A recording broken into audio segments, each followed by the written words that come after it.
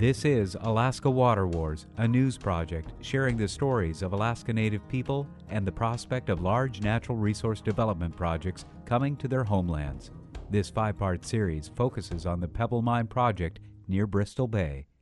Dacia Eaton reports. Communities near the fishing industry of Bristol Bay are larger and often have more seasonal and year-round work opportunities than those inland, near the proposed Pebble Mine.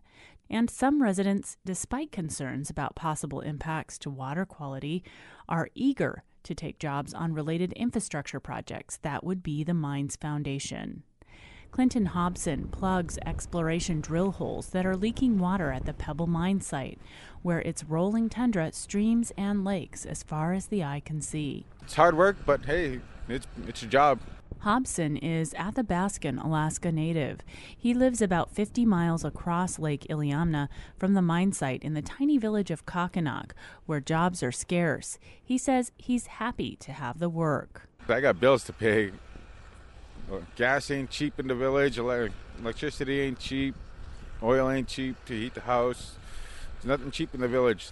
Gas, electricity, and oil can be up to 4 times prices in the lower 48.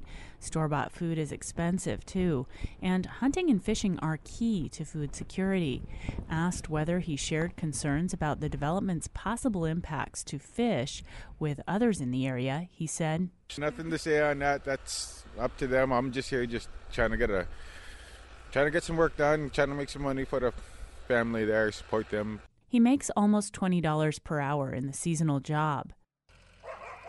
Outside Kokkinok, Brad Anguson, who works for the Alaska Peninsula Corporation, shows off a project that sprung up in an old gravel pit over the summer. This is the Kokkinok Man Camp. There's approximately about 12 to 15 tents here. We've got a nice lakefront view of Lake Iliamna in front. You've got the mountains behind us. Anguson is Sugpiaq, a Lutuk Alaska Native, originally from South Naknek, and now lives in Anchorage. His mother's family is from Kokkinok, a community of about 170 Yupik, Sugpiaq, and Athabascan Alaska Native people. Kokkinok is in the Lake and Peninsula Borough, where the unemployment rate fluctuates from a low of around 9% in summer to a high of 16% in midwinter. And even if they don't want to work directly for the mining company, many residents are desperate for jobs to help them stay in their villages. The village corporation that Anguson works for represents Kokkinok and 4 other villages in the area. Some of those villages, he says, are on the verge of disappearing. Alaska Peninsula Corporation has villages that are what I consider to be nearing the brink of abandonment. And we know that poor economy and lack of infrastructure are elements that contributed to those communities' current situation. Anguson says the mining company came to Alaska Peninsula Corporation about building the camp. The corporation quickly saw employment opportunities materialize. The camp employed 15 residents this summer. 27-year-old Nicholas Mike, who is Yupik, is one of them. After the Marine Corps, he came home to find only spotty part-time work. Until this summer, Mike says he makes $20 per hour, and the money is critical to support his family. Well, it means a lot. I get to stay home, close to family. I don't have to deal with traffic in Anchorage. Mike says he's neutral on Pebble.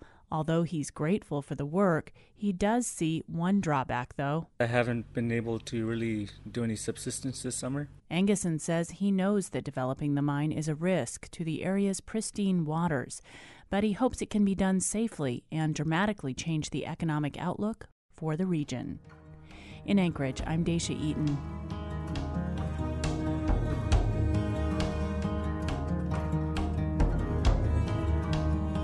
Next time on Alaska's Water Wars, hear from an attorney helping tribes fight mining in Bristol Bay.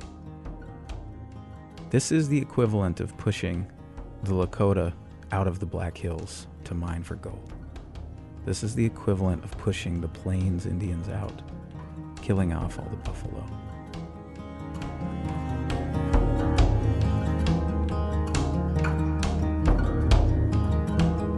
Alaska Water Wars is a multimedia project produced by reporter Dacia Eaton and photographer Brian Adams. Funding for this project comes from the Alaska Humanities Forum in partnership with KMBA and Koahnic Broadcast Corporation.